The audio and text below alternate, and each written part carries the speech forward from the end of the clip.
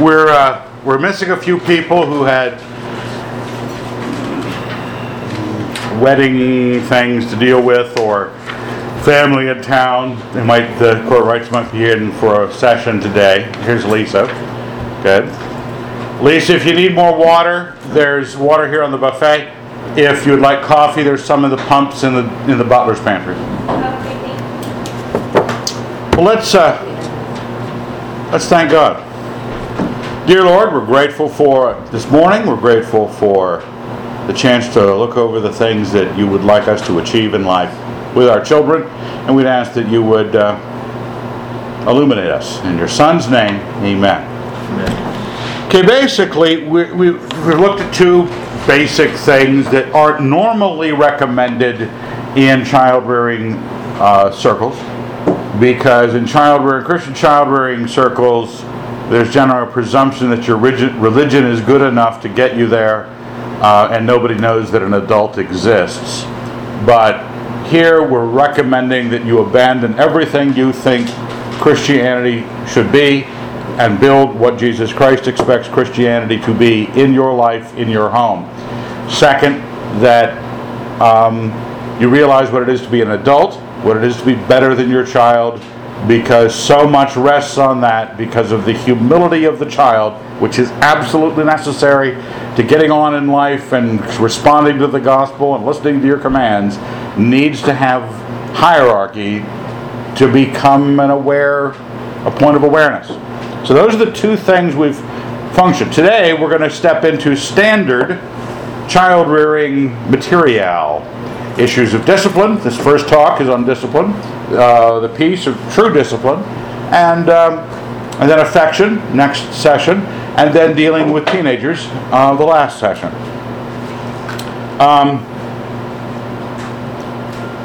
One thing that we don't recognize is how simple the argument is for discipline.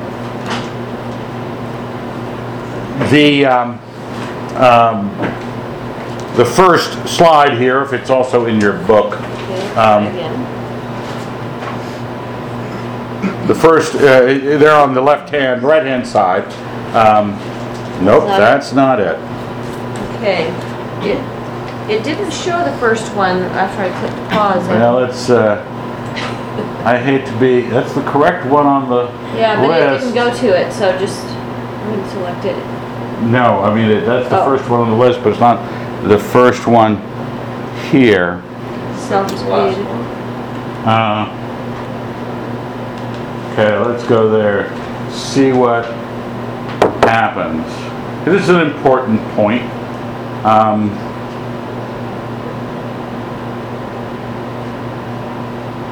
The future. This is the future. Okay. Now, it basically says the self is created when pain and pleasure make you announce, I feel, therefore it matters. Discipline organizes what is usually chaotic and gives it direction. When a child is born, they don't know diddly and they can't think about diddly. They cannot figure out their life. God has wonderfully given everybody pain sensors and pleasure sensors. And from the very earliest moment, they have the chaos of good feelings and bad feelings. Parents are this, besides providing and all sorts of other things that we're there to do, we are left in charge of the discipline of the chaos that is pain and pleasure. And the reason you spank a child is not because you're angry and they tick you off. The reason you spank a child is because you can't reason with a child. The reason you roll up a newspaper and whack your dog on the nose when it poops on the living room carpet is because you can't reason with the dog. It understands pain, not as well as a child does, but it understands it. But since it has no, you might say, developing philosophy, the dog is easier to train and stays trained. But the child figures it out pretty quickly. Now, it's their only reason. And at a certain point in your rearing of your children, more reason capabilities enter, And one of the reasons you stop giving corporal punishment is because it doesn't work as well when the child is a rational being. And if you still need a lot of corporal punishment when they're a rational being, you probably missed the boat.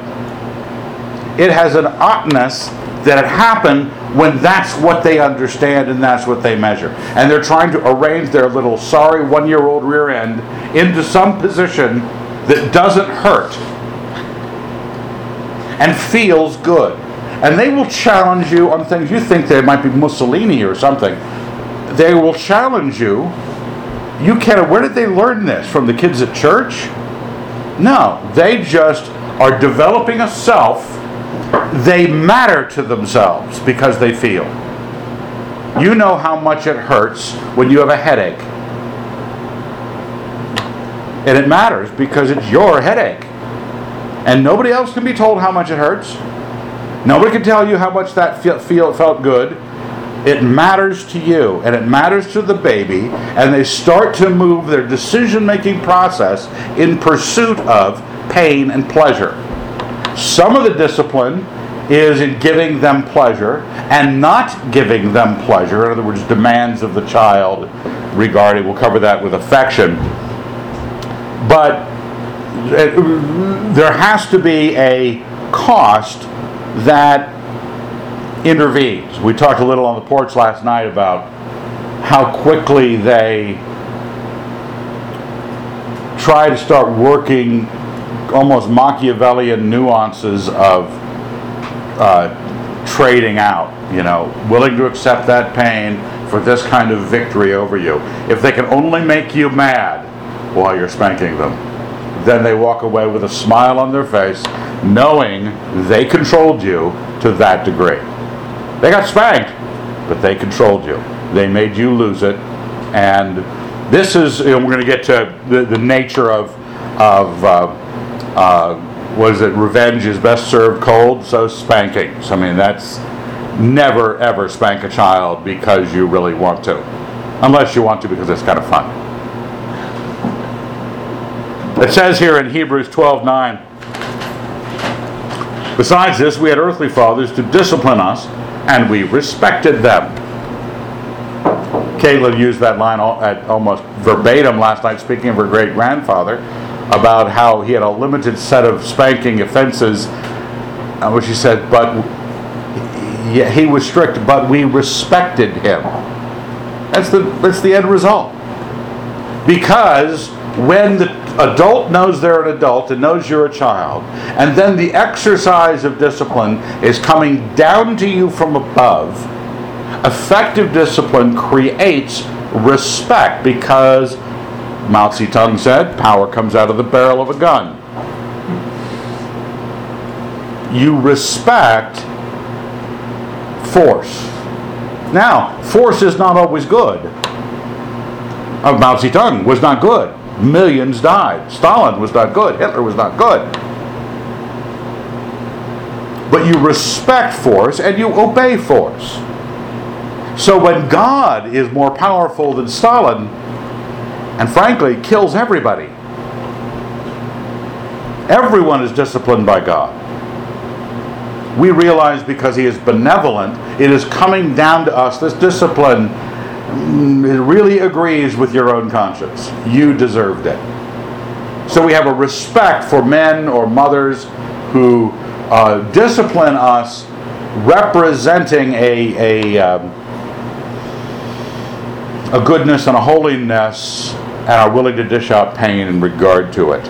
Now, when you look at discipline, you are realizing that, I thought of this before, just this for the first time, that Galatians talks about this in the law, that it was a custodian. We needed a custodian.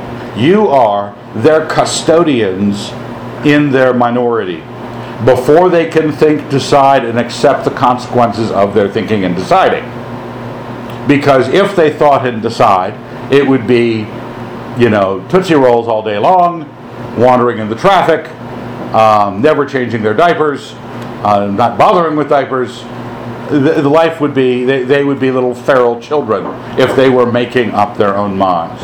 We need a custodian when we're young.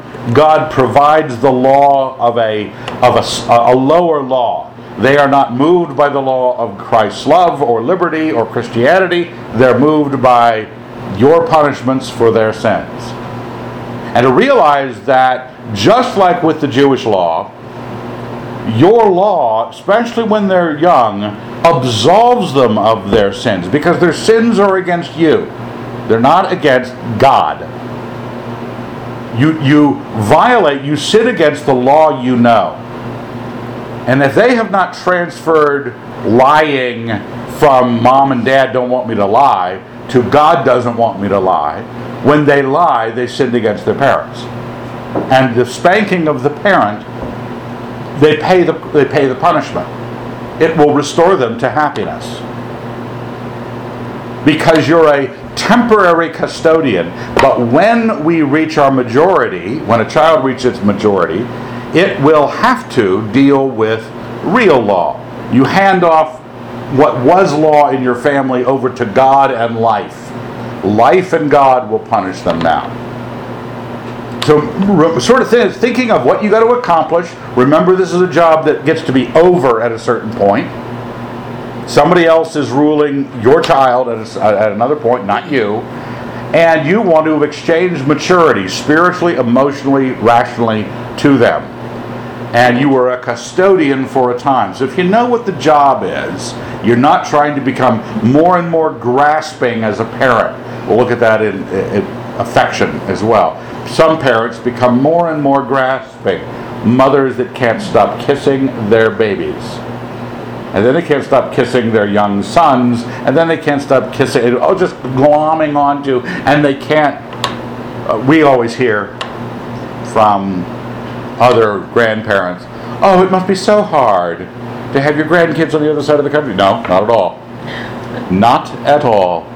We almost applauded as they left after 2 weeks here. And I got lovely grandkids and lovely children doing a good job raising them. There are some people who emotionally, whatever they built, they were not building reality, which is, I am going to let them go, and that's going to be right and holy that I let them go. And if my emotions are not equivalent, parents who do not like their children moving away, that's again, not that you like them moving away, but there are people who have an emotional issue about their children moving to another town to pursue a job because they've built something they don't want to let go. We're supposed to let it go. Now, one of the things that we have is that this was back to the one that you did before. You might want to go back to the... Let's just see what happens. I think you'll probably do it right. Let's see. This is 9 of 10. This is now 10 of 10. Nope. Okay. It's exit. It was the...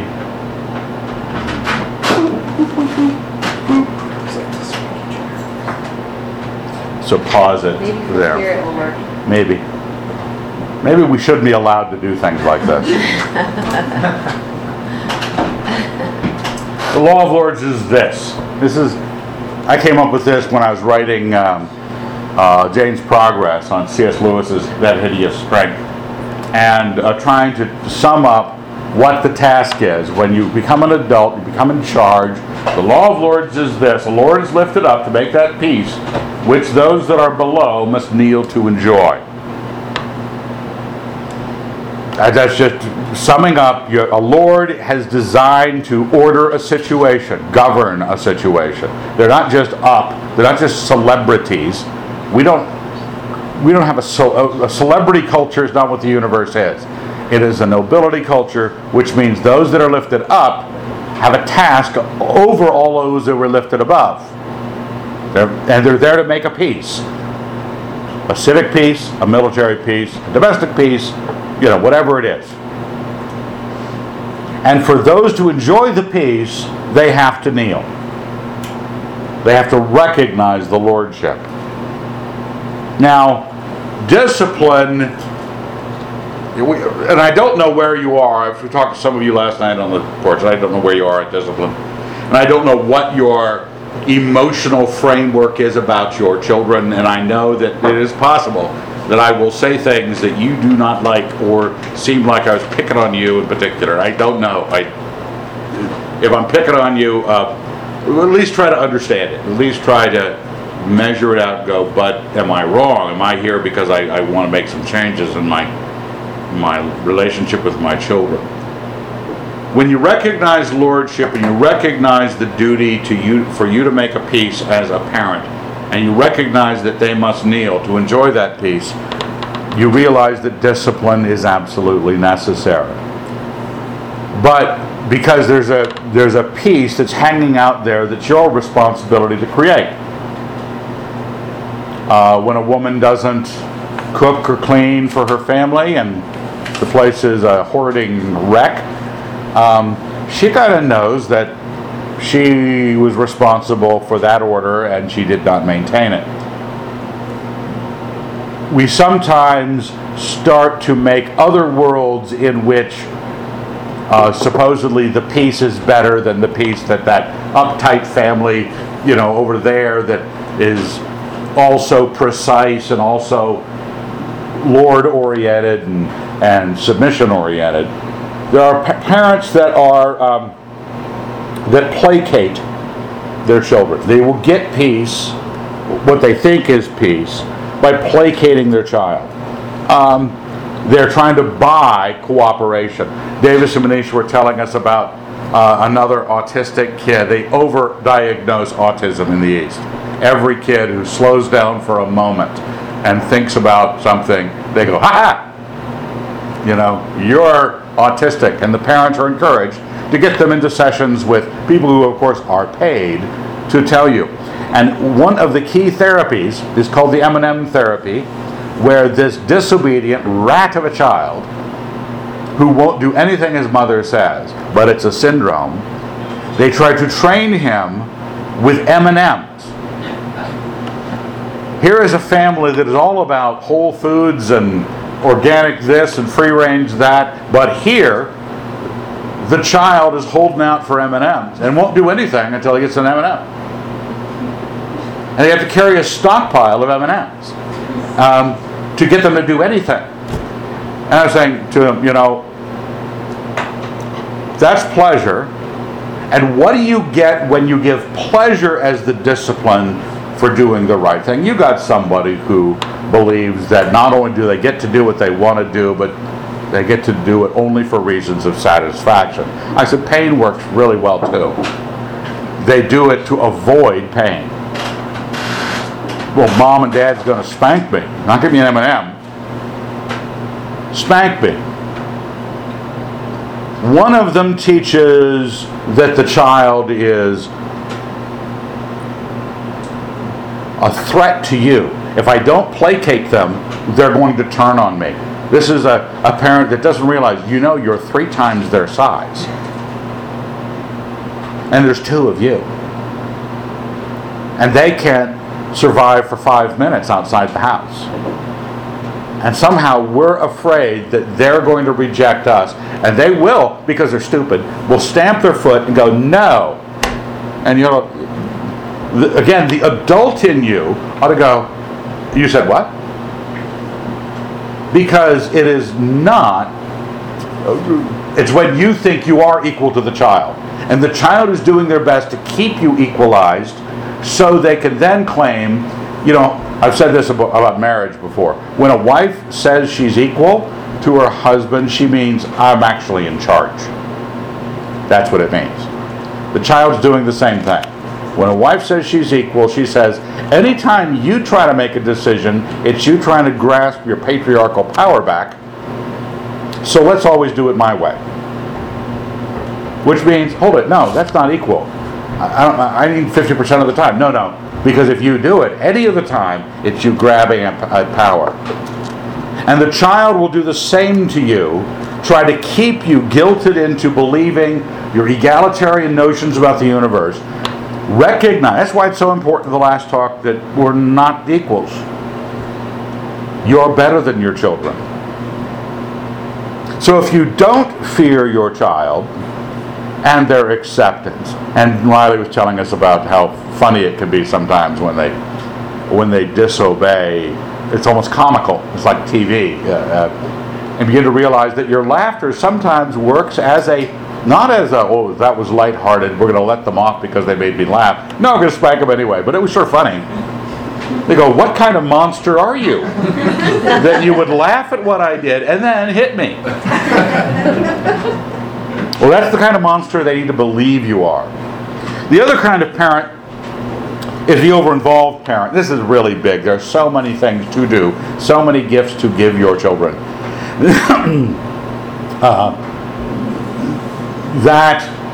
Every lesson, everything, that I don't want to ever miss out on getting them involved in something that might benefit them. Because it's a series of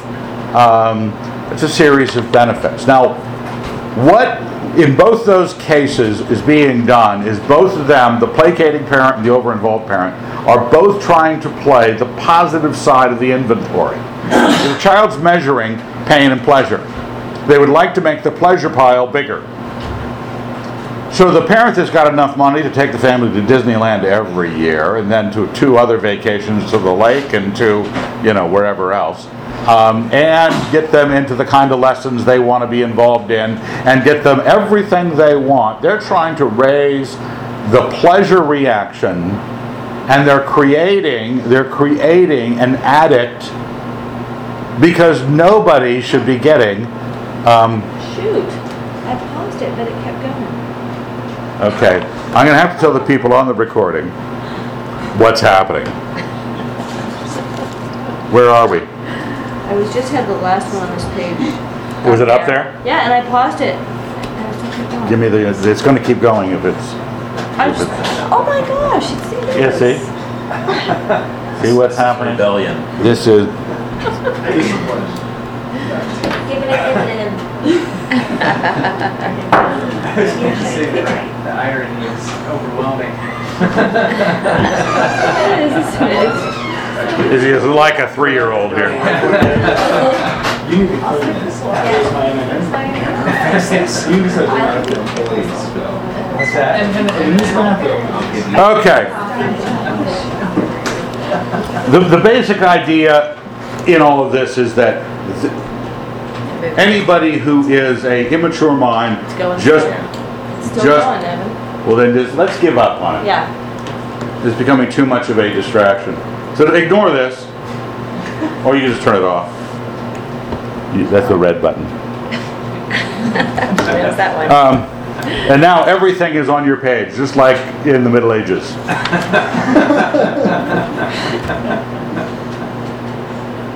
When people only have pain and pleasure, they naturally want to make the pile of pleasure bigger.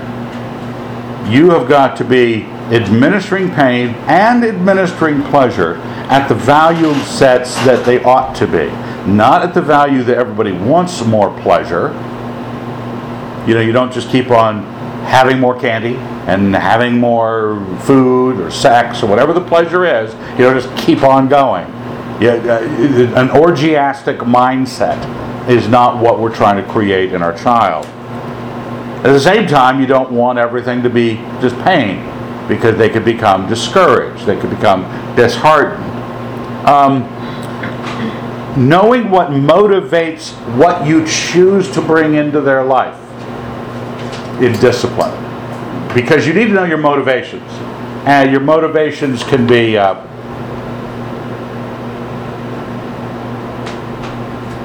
was about to look up here and go, our motivation is that they are to be disciplined so that they don't disrupt our lives. That they join your life in an ordered fashion. You wanted children, you knew that you were going to be issued something completely clueless, semi-retarded, and you got to do something with it. But your end result that you want to do with it is not have an applause audience there for everything they do. No, it is they are to step into the situation, because your life is just beginning in an adult measure. Your life is at that point where your careers are beginning to get established, who you are in your business life and in your family life, in your neighborhood, in your churches. We're dying right now. We'll be dead by the end of the seminar. But you guys have got some weeks on you, at least. So knowing that what you're building, that they are joining your life to not disrupt. You are not there in attendance to their every whim. Yes. Something here. To the ladies, I've given this illustration many times talking to young mothers, that if you put yourself back 100, 150 years in time, you wouldn't have all the conveniences that we have today, and it would be almost a matter of life and death whether or not you got your work done at home. You have to provide food for your family, and you can't just run to the store and get a frozen meal. You'd have to wash clothes, and you wouldn't have a washing machine that you could just throw it into, push a button, and walk away. So in those times, women had to have their children disciplined and well ordered so that they could accomplish the work that they had to do.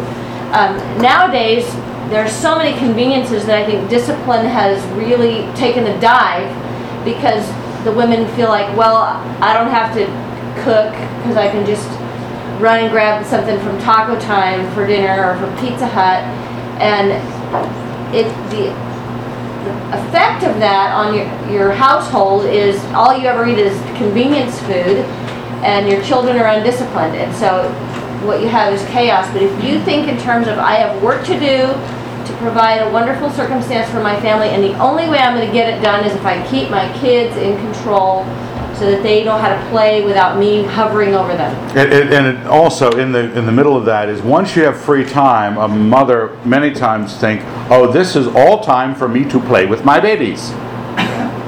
Do the pleasure principle in their lives. Driving them, my sister was in LA, and she was the typical soccer mom, driving kids all over LA for various things. That's the over-involved parent. Because they have time now. Father's off at work, still was, back in the 1800s, and now still is. But now, mom has time and wheels and a credit card. And things, instead of saying, just because I have time, doesn't mean it's supposed to be pointed at the child. The child has been denied because of opportunities where people saw business and dollar signs and want you to sign up for gymnastics. It's because they want your money, not because they want to raise your kids right.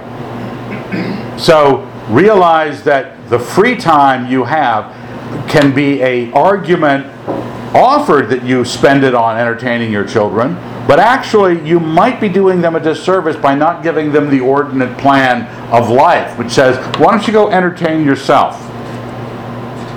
I'll read a book. Go get a book and read it. Don't play with the kids. Play with the kids at the ordinate level. So just because you've got this skewed benefit of more time on your hands, and you might like hanging out with your babies, ask yourself, is this ordinate? Is this what it ought to be? And you'll have differences of opinion. My dad, years ago, apologized to Doug and me because he did it differently with Gordon. And everyone knows that Gordon is the Wilson everyone likes. And there's a reason for that. Gordon spent time with Father. And my father apologized to Doug and me for not spending enough time. And we said, both of us said to him, you're absolutely wrong. You spent exactly the right amount of time. You ruined Gordon.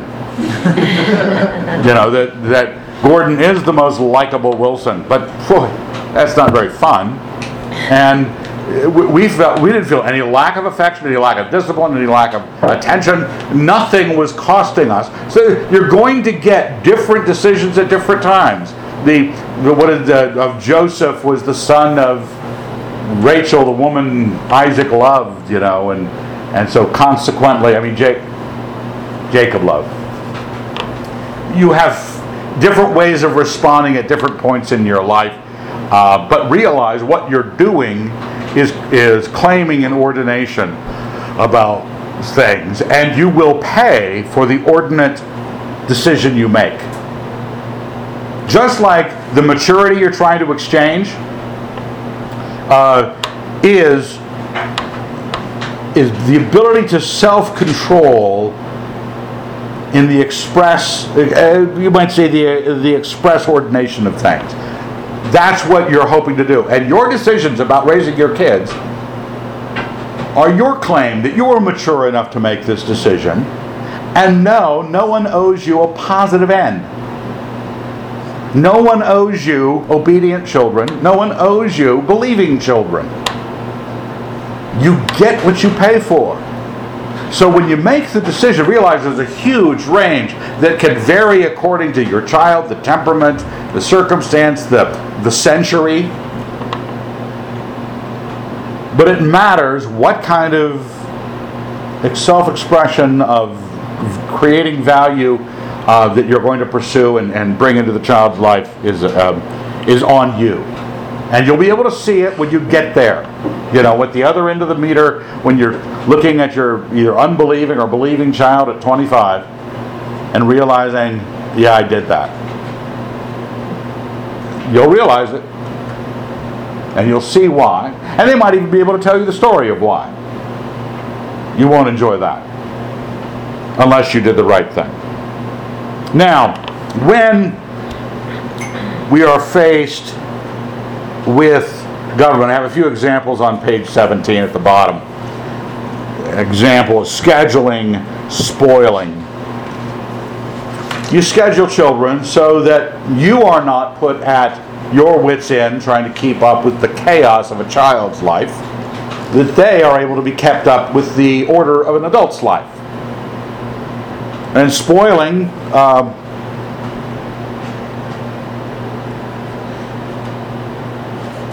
just the mindset of who's gratifying whom. Who's purchasing. The child should be concerned about gratifying you. You are not concerned about gratifying them. The parent, you say, well, what's wrong with gratifying? Well, nothing wrong with gratifying a child. But if your motivation is to gratify them, that they would accept you, your tendency will be to only do the good, the beneficial things. We were talking on the porch last night about Davis's in-laws who were visiting last week, and while they were here, the grandchildren were absolutely disobedient. They were fine until the in-laws showed up, but Grandma Achi and Sia, who don't believe in discipline and yell at Davis and Manisha if they ever do, are totally disrespected by their grandchildren because the grandchildren know they're desperate to gratify them, to not hurt them in any way. And so the child goes, up yours, basically. Which makes it difficult for the rest of the adults around because you got to put up with these little non-Christians. But that is what you're dealing with when you deal with spoiling. Parents who think, or grandparents who think that gratify the child so they buy their affection. It never works. Never works. It ends up being like someone who's so desperate to have your affection isn't worth, the child's going, you're not worth having as a friend. Initially they go, hey, Grandma's great, she gave me another toy. And pretty soon you know, this person is just a tool of some description. An example of dealing with how your motivation changes what you're doing. We have an example here on eating.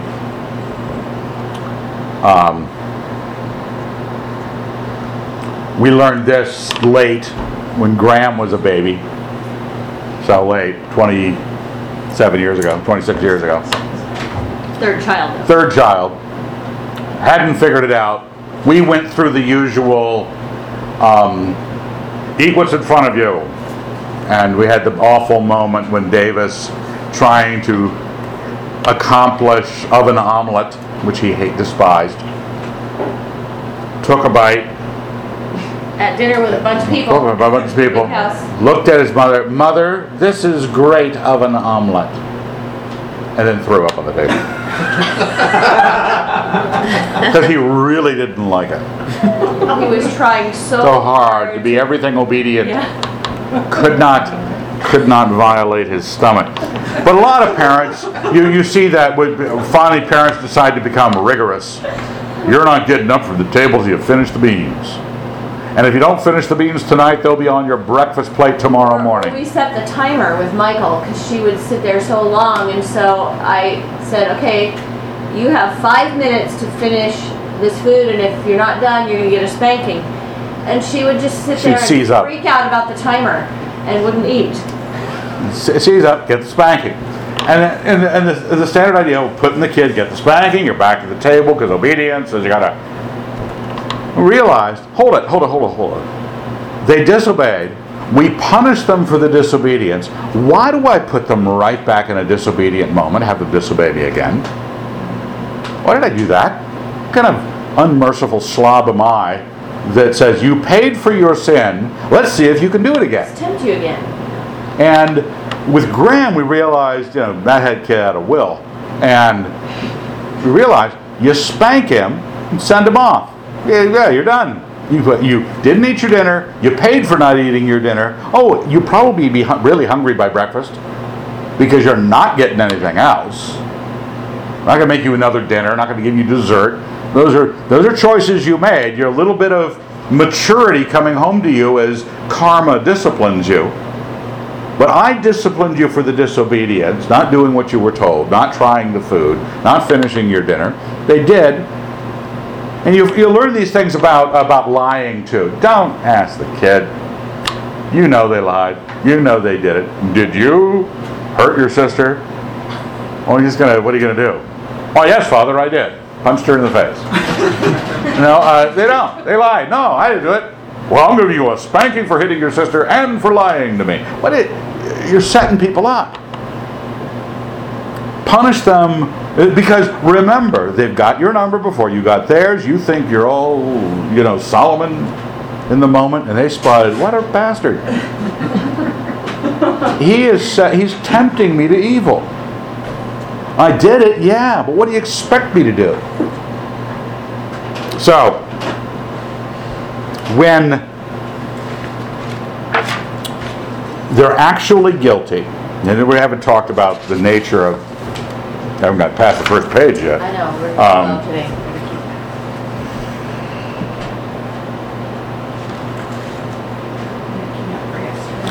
When you have disobedience, one of the basic things that we're trying to communicate to some, Tyler was asking some questions last night on the porch. Some of you know Lewis.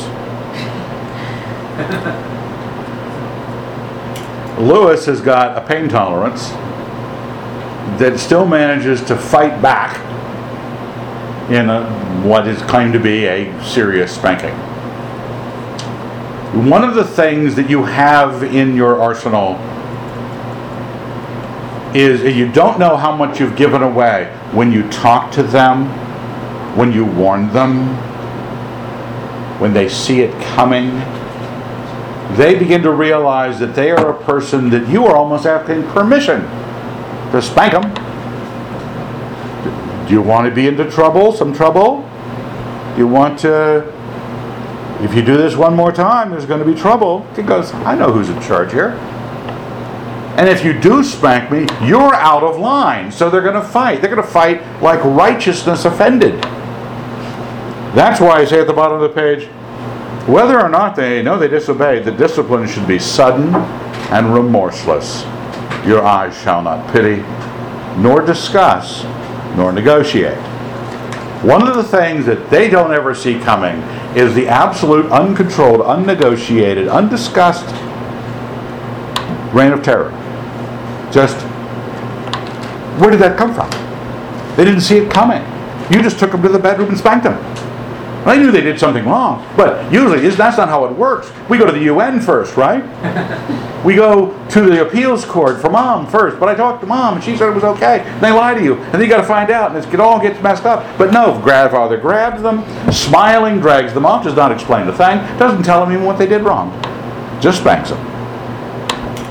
Because the child is immature. He's got no control really over the world. You got a problem when he thinks he's got control. You got a problem when you start developing a little dance you and the wife do to get permission to spank him from your own conscience. So you either spank him only when you're angry, which you're in sin, or when you get permission from the kid. The spanking has been a negotiated settlement where, okay, all right, I'll take the spanking. They aren't realizing who's in charge. That's the reign of terror, if you want to talk to us about it and the benefits of it. 1-2 weeks, it's amazing how it clears the air. Sometimes 2 days. 2 days, they just suddenly obedient, docile children who will never challenge you for a long time because they don't know. The key thing, and when pain and pleasure comes into life, from the time they come out of the chute, they are trying to control the degree of pain and pleasure. That is the nature of self. Self is your concern that this pain and pleasure is felt. You want to control the chaos of it. Increase the one, stop the other. That's the whole point of life. That's what we're all doing. It's all we all learn. And all of a sudden, somebody else's will, completely unexplained, is controlling how much pain. Some malevolent source is hurting you on the basis of their standards. Now, on page 18, we have a little side thing, the cults of discipline. Postmodern subjectivists, Fabian moralists, and the patriarchs.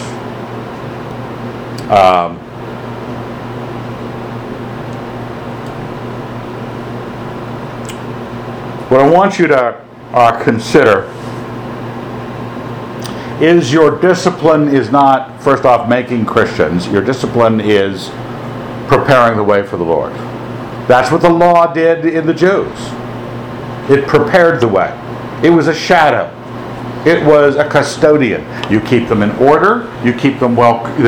You train their minds to work in conformity to reason, and you introduce them to the Scriptures, and you introduce them to the things of God. You can't make them Christians by discipline, but you can prepare the way for the gospel. And one of the things in discipline, because your kid's going to get away with stuff. Either someone didn't spank them when they should have, you didn't. A friend of mine asked me years ago, he called me up and said, I know my son did this. He knows I know he did it. I can't prove he did it, and he also knows I can't prove he did it. We're all in agreement he did it. He's not confessing, because that would be proof. I know I can't prove it, but I know he did it. But he knows I can't prove it. I said, don't spank him. One, you just taught him justice. You don't spank for sins they didn't commit or sins you don't know they committed. So if he knows you don't know, you don't spank. Second, part of preparing them for the Lord, you are not trying to make a perfect goody two-shoes little Christian prig who thinks he doesn't need the salvation of God because you ordered his life in a really religious way. The sins of the child, they know they lied to you 2 years ago. And it bothers them that they lied to you. And that lie every once in a while is reminded to them in their conscience, and they know they're sinners. Them getting away with stuff is part of the deal, part of the drill, part of what we're doing. Because God's got to forgive something. And if you think you could catch everything and punish it, it's going to be a pretty awful, the aroma around your house won't be good.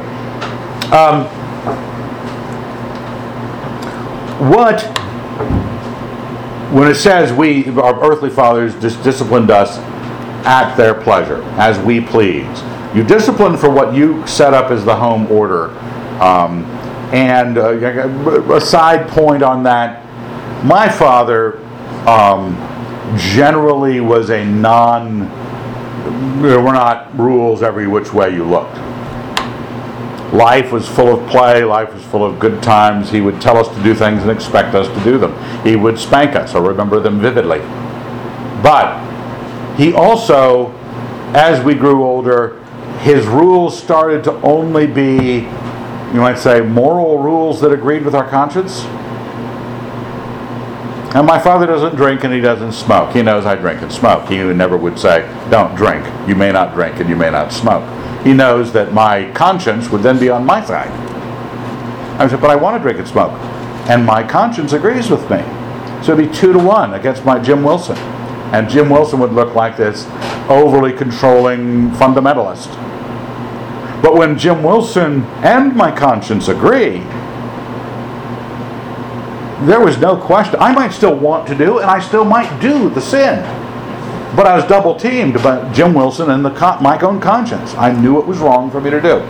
So whatever you set up, bear in mind that you could either be creating an aroma of a police state, the aroma of the kind of grace that has home order rules initially that slowly drop off as the child is given more maturity, and then you're granting them their own options of creating home rule, but then also you make sure that your understanding of moral rules while they're under your roof is in agreement with the conscience they have from God and Christ if they become Christians.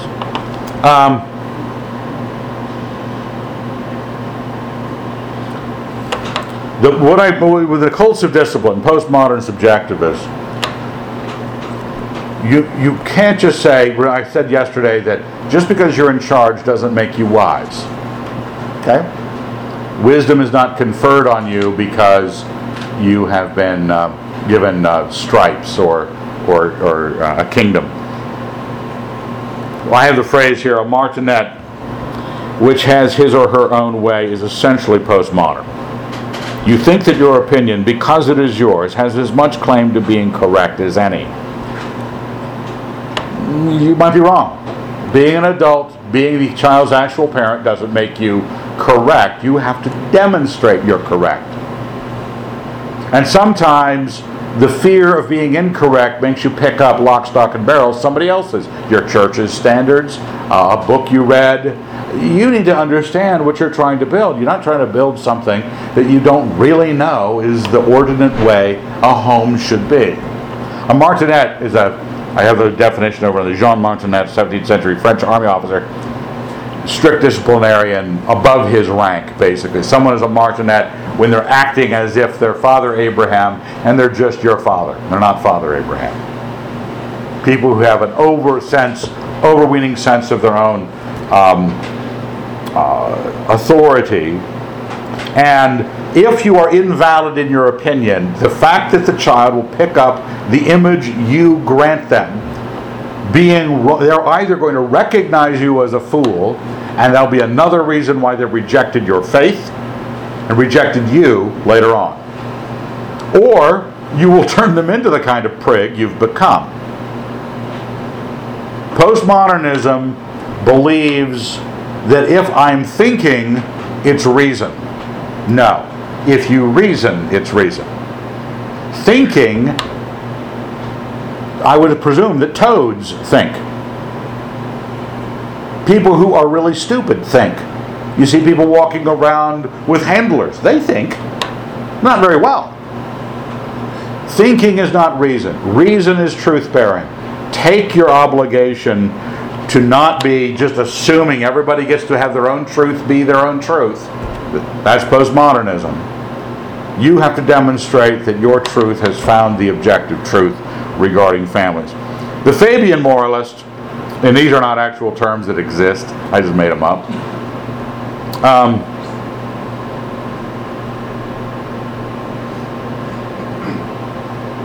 One morning about the culture that we create with your own idea of a Christian culture. Culture doesn't work like that. If you ever get a chance to read Lewis's essay, Lilies That Fester, and some of you have read it, I know that, because I assigned it to you. If you read Lilies That Fester, he lets you know that people who try to insist on a certain kind of culture. I don't care if it's your church, your school, your family, your people, whatever kind of culture is being built consciously, it's about as effective as liberals building an economy. Okay? You cannot build a culture self-consciously. You have got to let culture grow naturally. There's I forget that architect's name, Alexander, last name is Alexander, designed Seaside, Florida, which is the perfect town. It's the perfect town they used for the Truman Show. That movie. So perfect, your head explodes. Because you can't take it. It's not culture and architecture and charm as it develops, which everyone loves, but one man's idea of what building that charm from the ground up through one idea. Don't think you've got the capability, especially if you pull back, if your idea of what you ought to be doing is pulling back from the world is producing a culture for your child to live in. Let them and respond to it. That's what the culture is. Don't try to make a different culture because it just looks silly. It's just like people who are into Lord of the Rings, and I hope it's none of you. You can't wear a cape. You think you can, and there's a lot of people that think they can. And they think all the girls are going to get all excited because they have a cape on. Don't do that in your home either. You can't make a culture. Deal with the free market. Now, when I say Fabian moralists, this is where this springs off of this idea of avoiding the culture. When in Corinthians, here midway down the page, Corinthians 5, I wrote to you in my letter not to associate with immoral men. That's where most mothers stop. And little Johnny is not going to associate. That's a bad child. You're not going to play with them. They're white trash. And this says, not at all meaning the immoral of this world, or the greedy, and robbers, or idolaters, since then you would need to go out of the world. It's actually a passage that tells you don't hang out with the Christians who claim Jesus and don't live like it. Because you can't avoid the culture of the world. The sinfulness of the world is sin. You're greedy, robbers, idolaters. I didn't mean don't associate with them. They make up the world. And anything you try to avoid. Fabius was a famous Roman general during the Second Punic War, and he loaned his name. His tactic was, let's avoid Hannibal. Let's always be kind of there, but never be close enough for Hannibal to engage in battle. And so he avoided Hannibal for a very long time. His reputation was shot, because avoiding battle, but you don't want to fight Hannibal, one of the greatest generals in the history of the world. And most people lost to him. He never lost in the peninsula. But now Fabius, the name, it was attached to Beatrix Potter and George Bernard Shaw in the latter part of the 1800s as they were called Fabian socialists, because they believed that you avoid confrontation, you don't try to create a Bolshevik revolution in the streets, you just let it slowly by attrition take over. That's what we've got today is Fabian socialism. Parents function as Fabian moralists. They function as avoidance orientation, so they can shelter their kids from sin, and they forget that their child was born with all the capabilities of sin. I hate to see it happen, but the Duggars just seem like they're a good Christian family. And all these rules about how you look at your shoes or do this when a pretty girl walks by or yoga pants walk by with a pretty girl in them.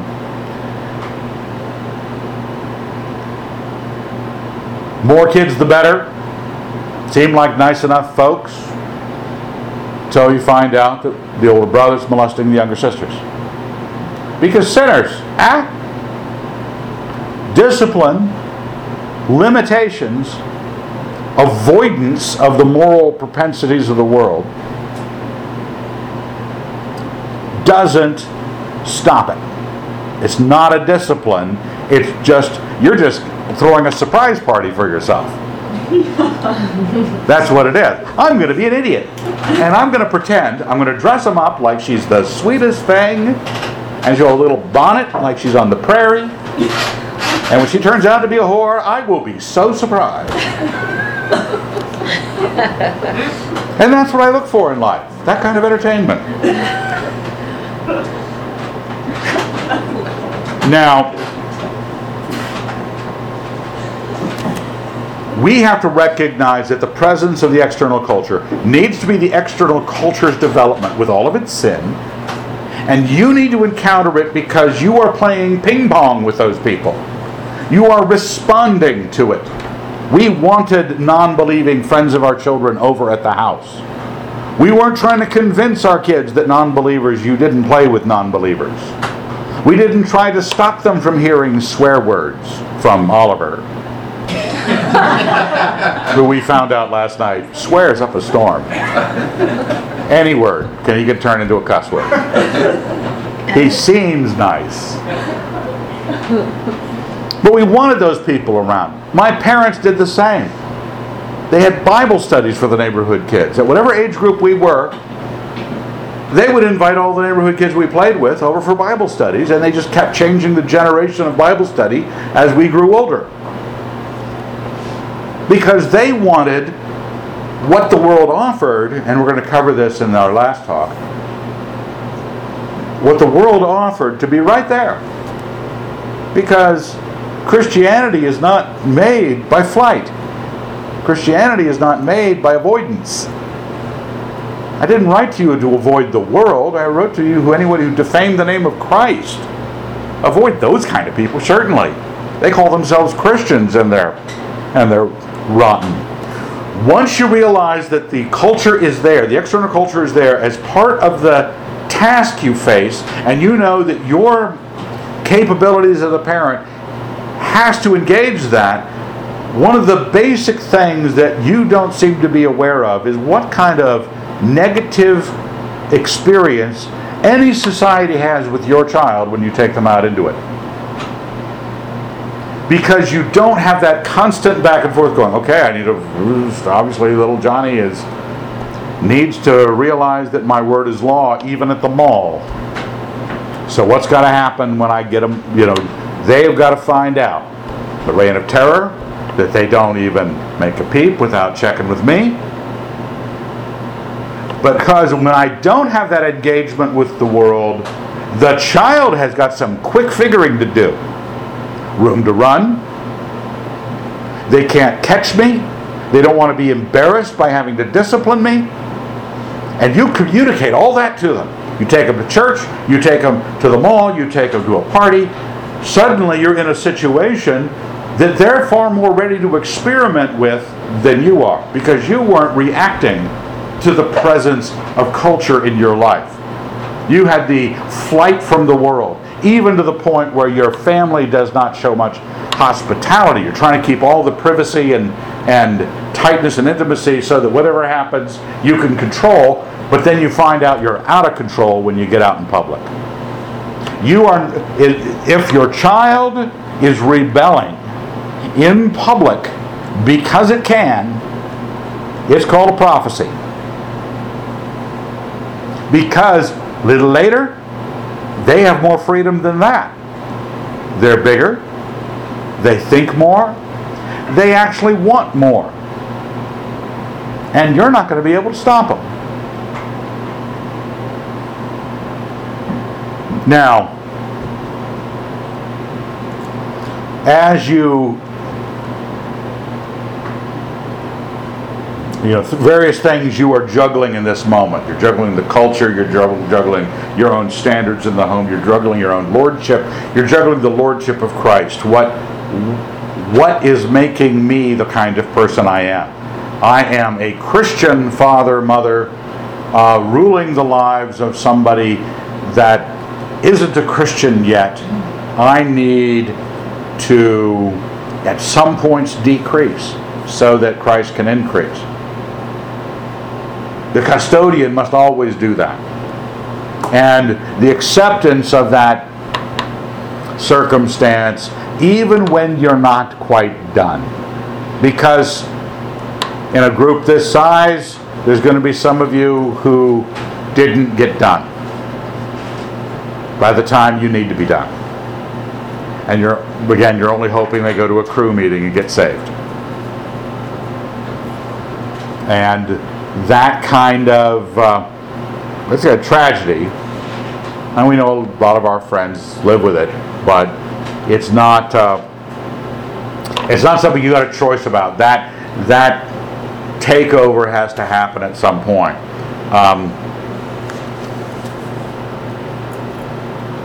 I have on the side here the one pull-out quote: "We stop stupid, we punish evil, we don't let our fears augment our control into an injustice." We don't want to have other things that aren't real. Fears of problems make us more and more strict. Because loving parents who are loved parents, who are lords in their system, who punish strictly in a limited amount of punishments, are so respected, they don't need any more than that. If you successfully discipline between the age of 1 and 4, you will not discipline, frankly, much at all between 5 and 12, 18, whenever they leave home. You won't. Because you've made a good situation. People who start reacting to their fears to guide their punishments, and mothers can be heavy in this area, sometimes fathers who've got certain insecurities about things. Fathers also look at punishment as a way to express their revenge and anger. And that's, again, not legitimate to... One, it doesn't discipline adequately. It just means I learned that my father's angry at me. And when he's angry at me, he hits me. So when I'm angry at my kid, I'm going to hit him.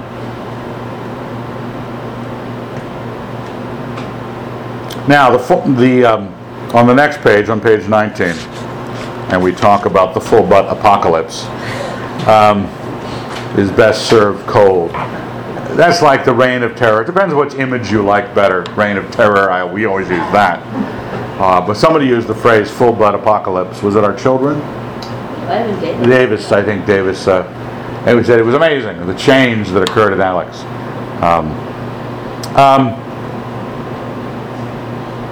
You've got your own decision. This is not a church decision about what you do in your home. You could say, I believe that my children should make the bed every morning. My father had that belief. We were trained to make the bed in a military fashion. My father would come in with a quarter, and if he could bounce it on the sheets, the bed was made. Now, he's a lot nicer now. We didn't get spankings for bad bed making, but we made the bed. One of the rules. Some of you have teeth brushing. Some of you have I don't know, what else do you have? Lying still when you're getting your diaper changed. Lying still when you're getting your diaper changed. That's pretty early. That was a Wilson standard as well. You're setting your own home order. You want to not just be making an order because you can. People who love to micromanage everything.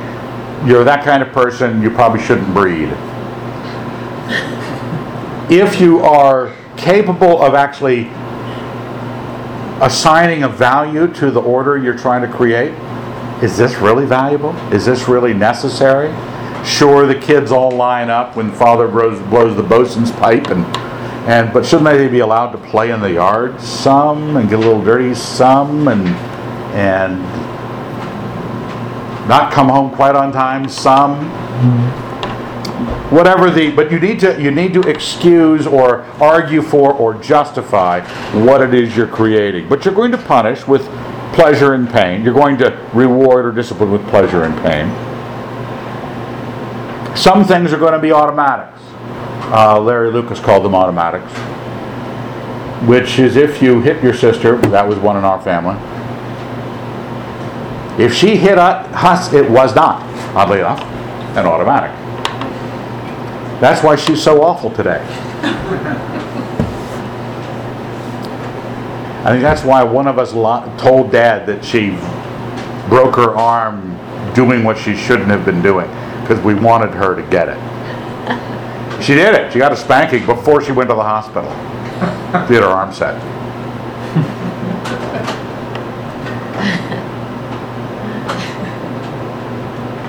Whatever the basic things that whatever you're setting up is your system, you've got to say, yeah, does that have, what kind of aroma does that have? What kind of house? You walk in and go, how do I get out of this outfit? Or this is really nice. This is peaceful. Kids seem to be happy. When kids run up to their father to sit on his lap, when kids run to the guest to sit on their lap, my father always said that was a sure sign something was up. When they wanted male attention desperately that they didn't grant to their father. Whatever the case, the pleasure should please them, the pain should hurt them. It's I say it's almost simple, but tragically, people think. I'll give the story of my son Davis because he knows this story gets told. It has nothing to do with discipline. It has to do with raking the yard. I asked him to rake the yard. I saw him go out. Yeah, I don't know what age he was, but he had a rake. There was the yard. He proceeded to pass the rake over the whole surface of the yard. Maybe he picked up 2-3 leaves with the rake. The purpose of raking the yard became, he came back in and said, I'm done raking the yard. And I looked out, there's all leaves over the yard. I said, what do you mean you're done raking the yard? All the leaves are still out there. But he had literally done the act. He had obeyed me without effect. I thought, he's never going to be employable. This is our bright kid.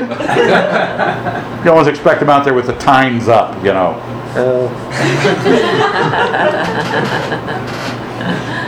And that's what a lot of parents do. They go to a seminar on spanking, and so mom, who's really not really into this, whap whap whap. Oh, we spanked him. Oh no, we spank hard. Whap whap whap. No. Through the butt.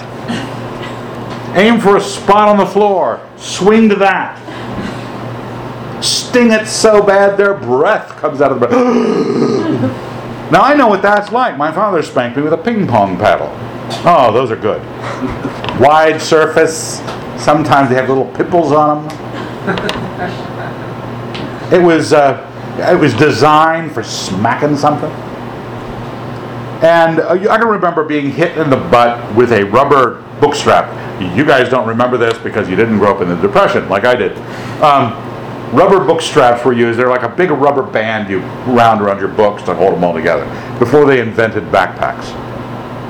Some kid on the playground decided, hey, this would be great to shoot Evan in the rear with. And pulled this rubber band that is about the thickness of this recorder. That's the rubber band rubberness. Nailed me. I could not. It seemed like I could not speak for weeks. It hurt so bad. No harm, but it hurt so bad.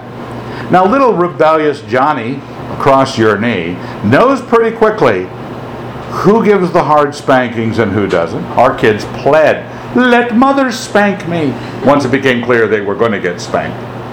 Well, what is that? You just gave that away. Let's have a talk with mother about what she's doing. And she gave it her all, but she's a chick. But an awful lot of people, they're like Davis in the yard with the rake. They think that I'm doing the thing.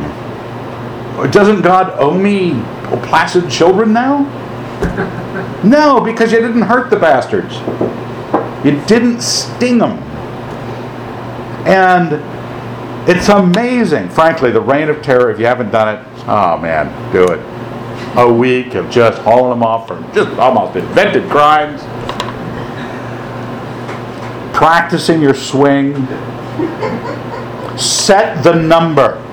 Don't have some sort of regulatory, legal framework, which minimum sentencing guidelines or this, that, or the other. Just say, you're getting a spanking, you're getting 10. That's it. That's what spankings are in the Wilson household. You got a spanking, you got 10 of the ripest and juiciest. Now that meant I knew what I was doing. I knew how to maintain my pace. I knew how to get to 10. You switch cheeks. 5 for each.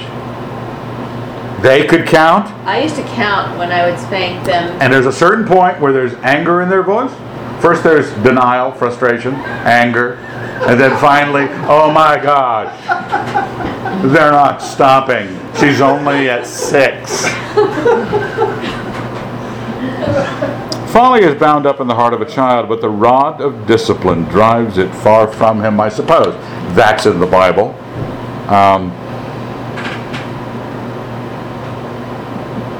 Now, as we said before, this is a vanishing authority. You always got to have your civil authorities. Whatever kind of authorities, you'll have economic authority, so forth. But this is designed to grow up your citizen to a place where they don't need what you were doing. There's a fondness and honor that they always have for you throughout your life, but you don't get to discipline and command them anymore. If your discipline has to get stronger with age, you failed. Simple. Give up. Don't try to discipline if you didn't do it when you were supposed to, and now the kid is 15 and you're trying to push all the toothpaste back in the tube. You're trying to ground them, you're trying to punish them, you're trying to take things away from them, you're just trying to be awful in their lives, which just means that you know you failed to. There's age-appropriate discipline. Here we have in the middle of page 19. Oh, it says there at the top, discipline your son while there's hope. Do not set your heart on his destruction. And Leslie may have some things to share here because she has some great moments of joy. Letting them cry regarding scheduling. That's probably your first step, where they are signaling to the world, this must cease. I must be gotten up. You were holding me earlier and I like that. Don't put me in here. I'm going to cry. Do not get up. Do not rescue them. Leslie, what did you always do when they wouldn't stop crying? I would, if they cried for too long when they were supposed to be going to sleep, I would walk into the room. I wouldn't touch them, but I would just say in a really firm, hard voice, "You're being naughty. Go to sleep." And then I would walk out so that they know Mom heard him crying. Mom came, but she didn't pick me up. You know, she just sounded really mad and left again. And didn't ever come back. And my gosh, I've learned all sorts of things tonight. There's no point in me crying for 3 hours. That's just exhausting. I don't enjoy it. There's not good to come of it. And I'm less of a human being. They learn the humility. Adding the second one, adding firm declaration. That's where when the SWAT, the limitation gets the words attached to it like naughty or no. So because you want to train them in the language that are the things that they need to respond to when you say no, when they're running for the street. And you better have their name and know that they will stop on a dime when they hear you yell no.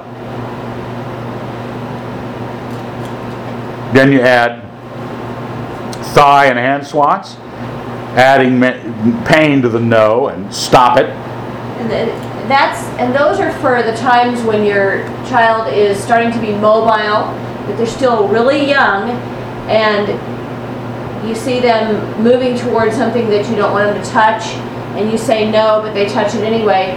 You can't stop, get the diaper off, and smack the bottom fast enough for it to communicate, but just wadding the hand don't know, 5, 6 times and saying no, it's immediate. They know exactly what to connect it to. It was what they just did. And until they're old enough to maintain the thought of what they did wrong long enough for you to get them away and get a spanking done, you got to just keep it to hands or thighs.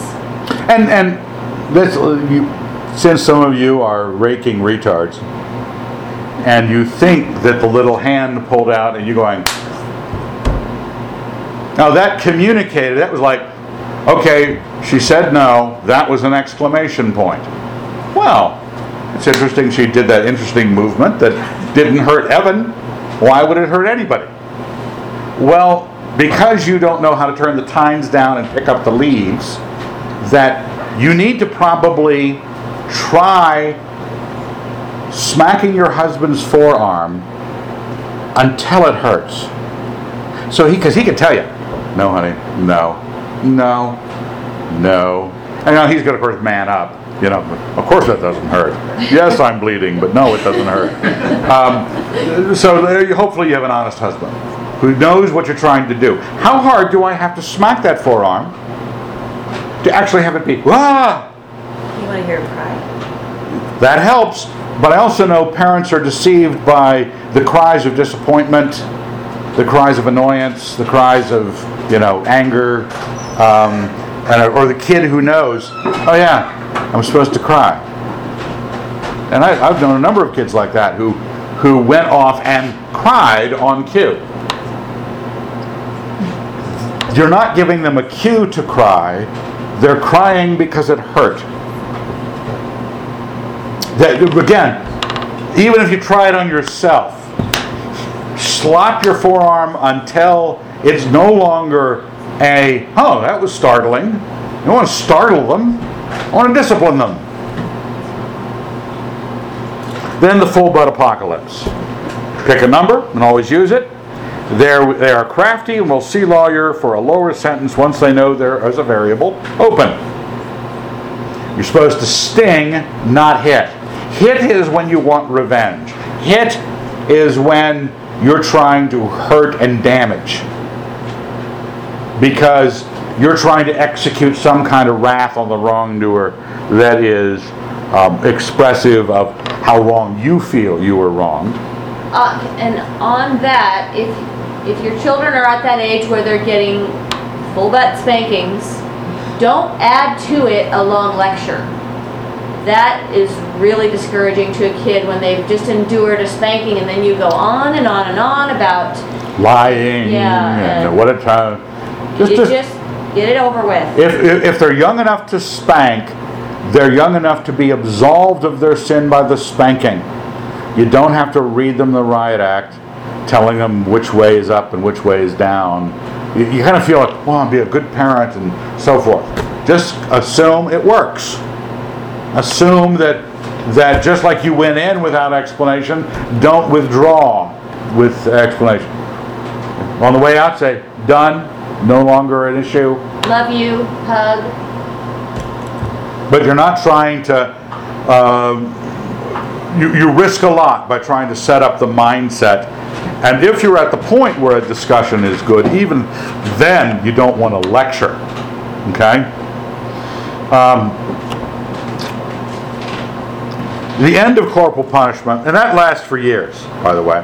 But diapers are sort of in the way of the butt access. Once the diapers are no longer there, pants could come down just like lightning. And you'll develop, if you want practical pointers about how you bend a child over your knee, there are some real practical ways of doing it. But you probably need to wait on unless your child is late at potty training and early in sin. You might have a problem. Kelly O'Brien was telling me just this week that when her kids were of spanking age and they were visiting John's parents really disapproved of spanking. So they would take them into the back bedroom, and obviously the kids were enough controlled to obey this, but they would say, lie down, put your face in the pillow, so that when they cried, they wouldn't be heard, and they would get their spanking while they were visiting Grandma and Grandpa. But they would have their face in the pillow. I thought that was great. I miss those days.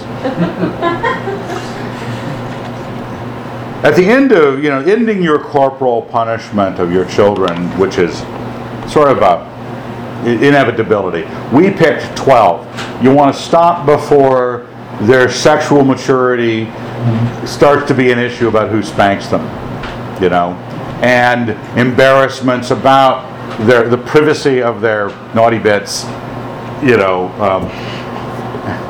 open to the breeze and getting disciplined. There's just some things that it's helpful to be done before puberty. You need to be done before puberty. It should have been, I think most of my kids got a last spanking at 12 after a hiatus of years. I mean, if you do the deed the way you're supposed to in the first 4 years, you have got so little spanking to do after that. It will happen. There'll be maybe a lot of spankings every 15 minutes before they're 4 or 5, and then you're going to have a spanking once a week, and then you're for a few years, and then boom, you got nothing. And then finally you found they stole something from the local 5 and dime, and they need a spanking for it and make restitution. Yeah, you'll find out about something like that. When you move past court, they're still in your home. You can't pull their pants down and administer justice. But they're still in your home, so they got to keep your rules. And you got to, if you've done the right thing, if you've done the wrong thing, you've got another task on you. The task, if you've done the wrong thing, is the gospel. If you did the wrong thing, you got to lead them to Christ.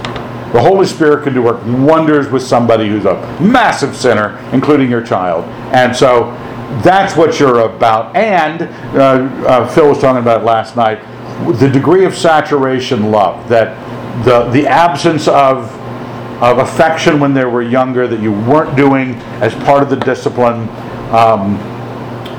you can repay that.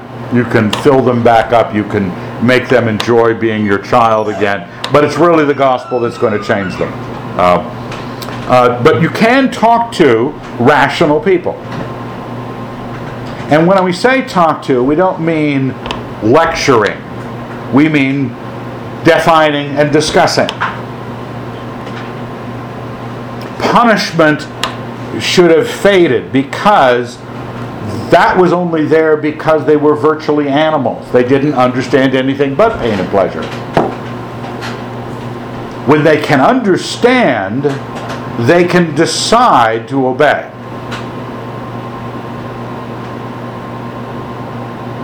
Now, if you have finally a situation, even in their late minority, that deserves discipline, you don't want, it's not a physical pain discipline, but don't have it be things like grounding. That's such a weak sauce parenting. You're grounded. It's not like Butter's parents. And nobody respects Butter's parents. And some of you know, I don't know who Butters is. It's somebody. You want it to be something that they can't have for a short period of time.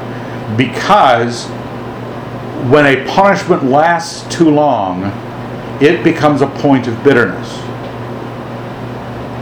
Because the mind begins to think, I'm still grounded and it's 3 weeks since I did that. But, give me your phone. You have no phone for the rest of the day. It needs to have a tight, yes, I deserve this. Yes, it's over within a, it says that in Ecclesiastes, I think. Where did I put it? Where Top of 18. Because a sentence against an evil deed is not executed speedily, the hearts of the sons of men is fully set to do evil. You need to be, just like from an infant, they need to put the connection between the pain and the crime. The same is true with the discipline, that the resolution, that fulfillment of it. And Lewis argues against retributive or remedial punishment, that parents want punishment that the child will think about their crimes and repent. Sending them to a penitentiary. We believe in punishment, punitive discipline, where the discipline is achieved. You got the flogging. You took the pain and you're done. You've paid for it. But if I have to go serve 20 years, that's what penitentiaries are, grounding. You get grounded and you have to supposedly learn how a new trade in the prisons. Once you've gotten that, not lecture but discussion, you realize that you're learning about your own standards, and you're also learning about what kind of moral things am I bringing to bear. I'm introducing them to the understanding of our morality as Christians, assuming they've become Christians somewhere in that situation. If you are strict, if whatever kind of strictness you employ, you had better be as strict about yourself as you are about them. They better not see you getting special time off from, I guess the California State House just decided that they would be able to carry guns, but none of the citizens of California would be able to. Saw that in the news today. Okay, that's helpful. Consistent. And then the last step in the discipline is you relinquish them to life's discipline. They will always be disciplined. You want to send them out with maturity so they dodge the bullet pretty regularly. That the things that the world will slap them with doesn't happen to them. Everything from speeding tickets to sexually transmitted diseases. Whatever it is. Financial ruin. You know that you're giving them over to their own decisions. It's a big gulp moment. We had, our kids, again, didn't rebel, but they're not geniuses. And we want to, sorry about that, kids, if you're listening to this. And you wonder, how many lessons did they learn? Because there's not a final exam where you say, okay, tell me everything you learned, then I'll decide whether you get to go out on your own. There's a reward, there's a cost to their choices out there.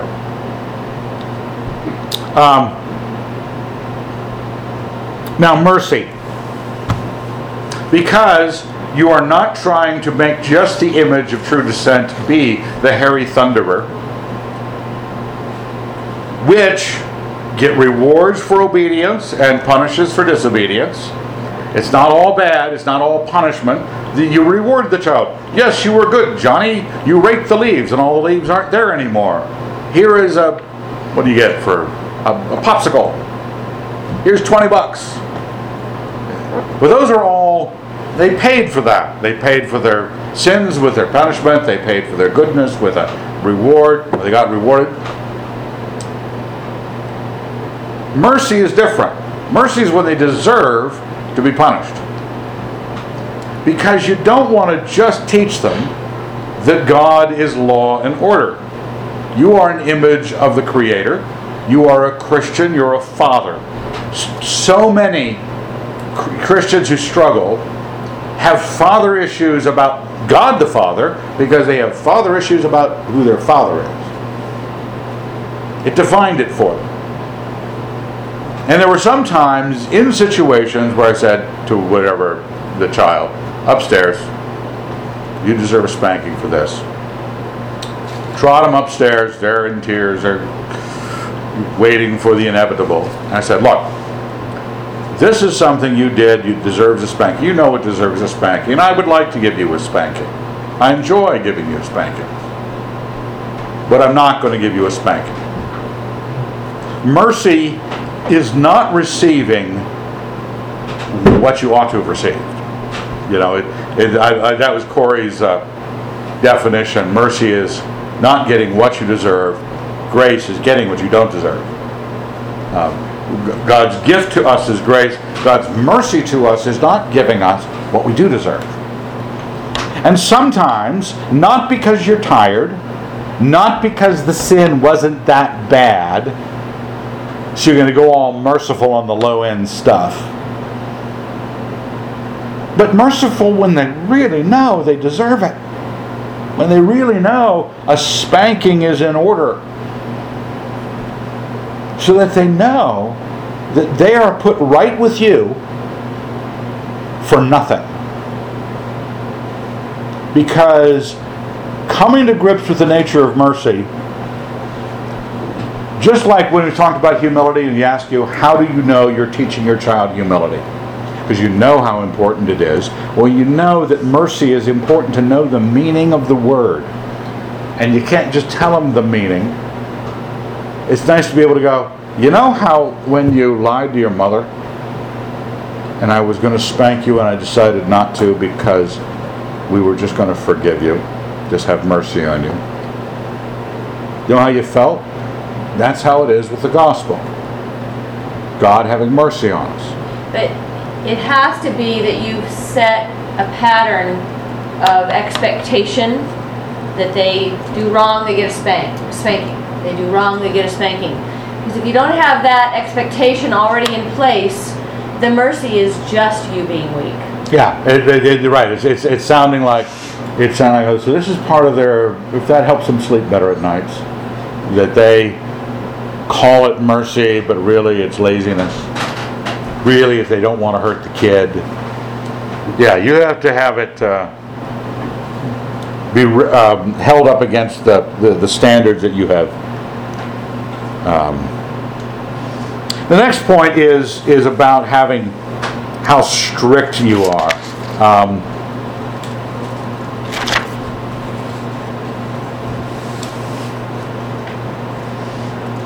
When it says, don't provoke your children lest they become discouraged. Also in Ephesians, fathers, do not provoke your children to anger, but bring them up in the discipline and instruction of the Lord. And it seems like those are almost, in modern Christian cultures, opposites. Well, if I bring them up in this instruction and admonition of the Lord, of course it's going to make them angry. Of course it's going to. Well, that's because the kind of Christianity we're selling. Back to the first lesson. I was telling my dad about it this morning when I had to get him up, and it was we were both laughing about it, how little Christians know about the religion they claim to be in. They don't know the first thing about what kind of Christianity they should be leading, and so they replace it with everything their church told them to replace it with, or everything that some Christian book told them to replace it with. It's no longer the gospel, the righteousness, and the wisdom of God. It's no longer the fruit of the Spirit. It's just a whole bunch of Christian busyness. So if that is the discipline and instruction of the Lord, is all that Christian busyness, yeah, you're going to be disobeying the passage while you're trying to obey it. If you're introducing them to Jesus Christ, it's a far greater thing if you understand what Jesus Christ is. So, when you're strict, do we have valid reasons? Is it just strictness for strictness' sake? Just because you can command, you do command. Are your reasons, they can be so. We encourage you to be self-interested in your reasons, because you're trying to make them comport themselves in such a way that it's not a hindrance to your life. You're trying to run a proper ship. But selfish reasons are different than self-interested reasons.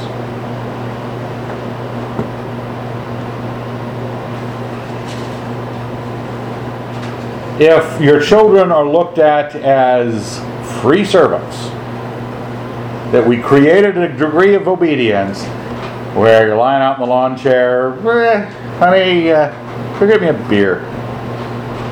Now, there's nothing wrong. A lot of daughters or sons would be happy to get their parent a beer if the love was there. But you've got to say, is my standard And now that's not a rule that you get beers. Is my standard self-interested, or is it selfish, where I am just using it as an ATM for me to get circumstances and gains out of? If we are angry people, annoyed people, those aren't, and people who, and I'm the last person to talk to about that, I don't get angry, but I've known some angry people, and they base their reasoning for their strictness on trying to avoid, I'm going to take these situations and not make it possible for them to get me angry. It's just sort of an expression of their anger, and it happens anyway, and then they're really angry. You don't want to be in a situation where you only discipline when you get angry enough. That's a standard notion, because people learned it from their parents, that I got spanked when my dad got ticked off enough, annoyed enough. That was it.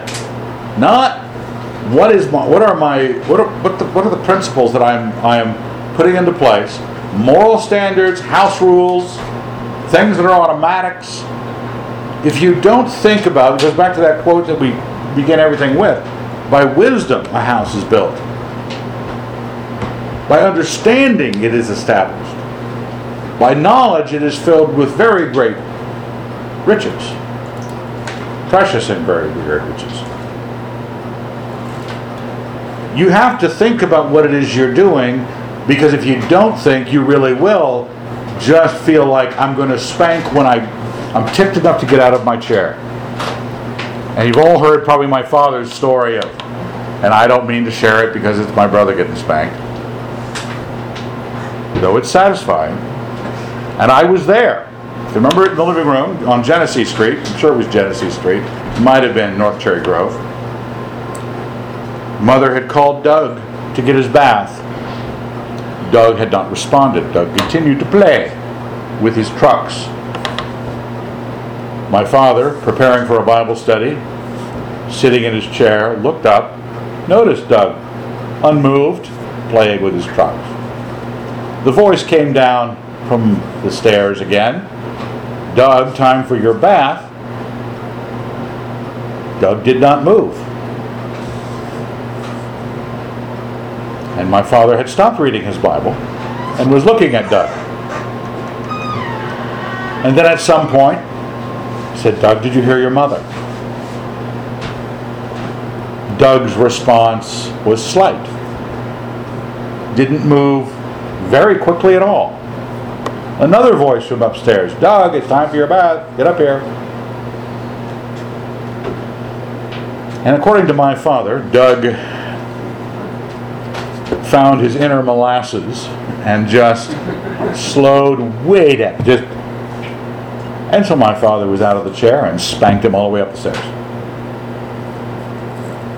And then had to go downstairs, get his Bible, get out in the car, go off to lead a Bible study, which he could not do. Could not lead, could not go teach the Bible study, because he knew he'd been angry at Doug. So he had to go in, confess it to God, go in, and let Doug know that he was wrong for spanking him in anger. Doug was a sinner. Absolutely. Needed to be spanked. But if the only thing that gets you out of your chair is your anger, is because you want to have motivation, you want to be passionate. This goes to another lesson we didn't cover, that people who think they live by their ignorant passions, that's enough. And whatever ignorant passions are of mothers, and whatever ignorant passions are of fathers, you think you can run a reasonable household of discipline. You're not going to do it. And you're going to teach everything wrong. You're going to do everything wrong. Your kids are not going to turn out, except if they get saved. So you need to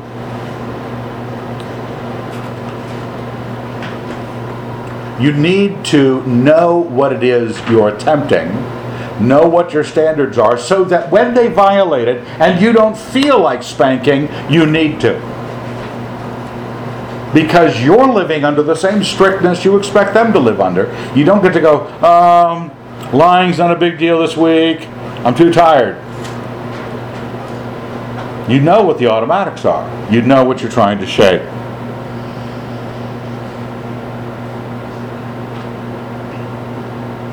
Now, one of the basic problems of being in charge is the temptation to think that the only way your word is a disciplining word is if you say no.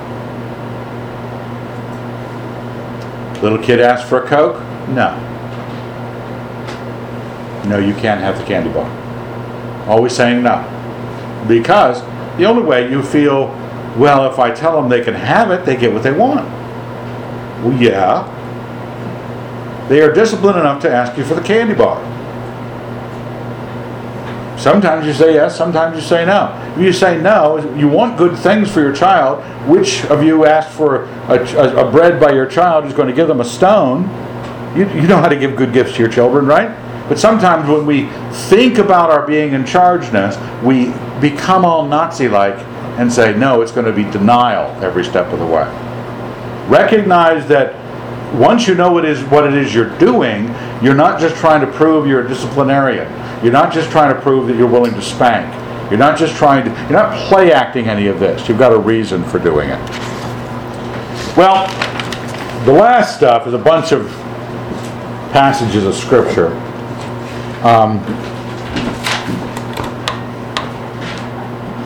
You want to be sure that the test, and we're going to get into how to know whether you did a good job later on, but the current situation ought to be you as Lord making a peace. And your discipline gets them to bow the knee to you to accept the benefits of that peace. Your peace ought to be a richness that you've all enjoyed. It's one of the things unspoken that will keep your child obedient in public. If you're getting off the rails a little bit and you're starting to create a tyranny or an unpleasant aroma of discipline in your home, the child has got reason to try to break for freedom. The fact that you are strict and you yell at your kids and all sorts of other things doesn't make you a solid disciplinarian. You're in sin when you do those things, and you want to be in peace when you do those things. Your child needs to have a view of you that says, my parents' life in our home, I really like it. I'd rather play here. You want your kids to think about playing here than playing at somebody else's house. They will play at somebody else's house occasionally, but if they prefer to play at your house with their friends, it's because they feel more peace in your house. Now, I mentioned this bit on justice before. You want to teach all of the virtues in, if we can you get by there? Humility, patience, justice, mercy. All of those things you might want to put out in front of you. If you know what it is you're supposed to live like as a Christian, say, how am I passing on knowledge of this to my children? When do I show them mercy? When do I teach them humility? Same is also true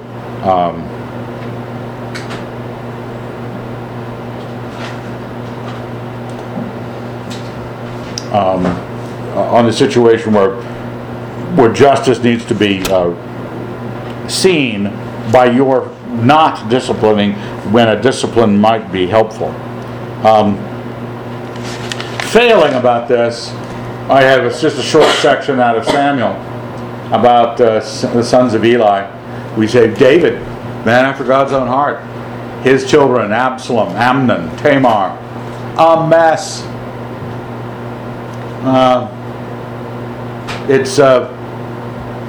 It's all part of fathers not being involved, people they're caring for their own devotion. Here is David taking all the time to write all these psalms that are just great. A real heart before God. They're part of your Holy Scriptures, and yet he was raising awful children. So it may have been their culture, may have been the too many women in the harem, might have been too many mothers, might have been too much blood on David's hands, or Eli not being able to correct his sons and God had to kill them. We have to stand in the way of things that are inappropriate. Doug always used to say that you don't like what your child is doing, make them stop. Simple. But it's not hard for you, a bigger person, to make your child stop. The question then is, under what philosophic ground, what shape of me am I doing it? Am I doing it as a passionate individual, always losing my temper? Or am I doing it as a principled individual, showing them grace, showing them mercy, showing them pain, letting them know which wind is up? I have a small article for you to read at your leisure on why French kids don't get ADHD. You know this is serious. I can't stand the French. So if I am actually complimenting them here, it is a study done on why French kids don't have this problem, and it's because their home lives, oddly enough, for all the other failures as a nation, their home lives are really well structured. And that's what they found out. Mom and Dad didn't let them get away with anything. And what we call ADHD, well, whatever syndrome you invent, is really a child's invention of a kind of disobedience. And we're not big fans of syndromes here at the Willstown. If you have a difficult child, you probably made him. And don't let the world excuse you, because if kids with those problems don't happen other places where discipline does, it probably was you.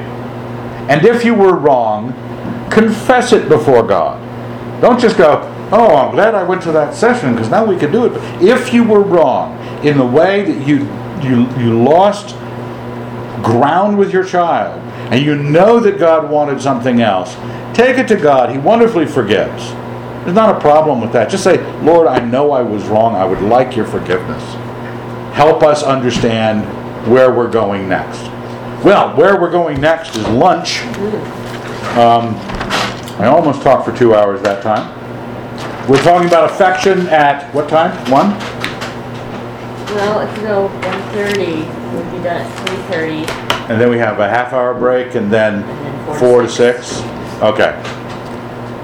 So what that means, coming back here at 1:30? Yeah, so we get an hour and a half. Hour and a half for lunch. And there will be it'll be a Mexican buffet shortly.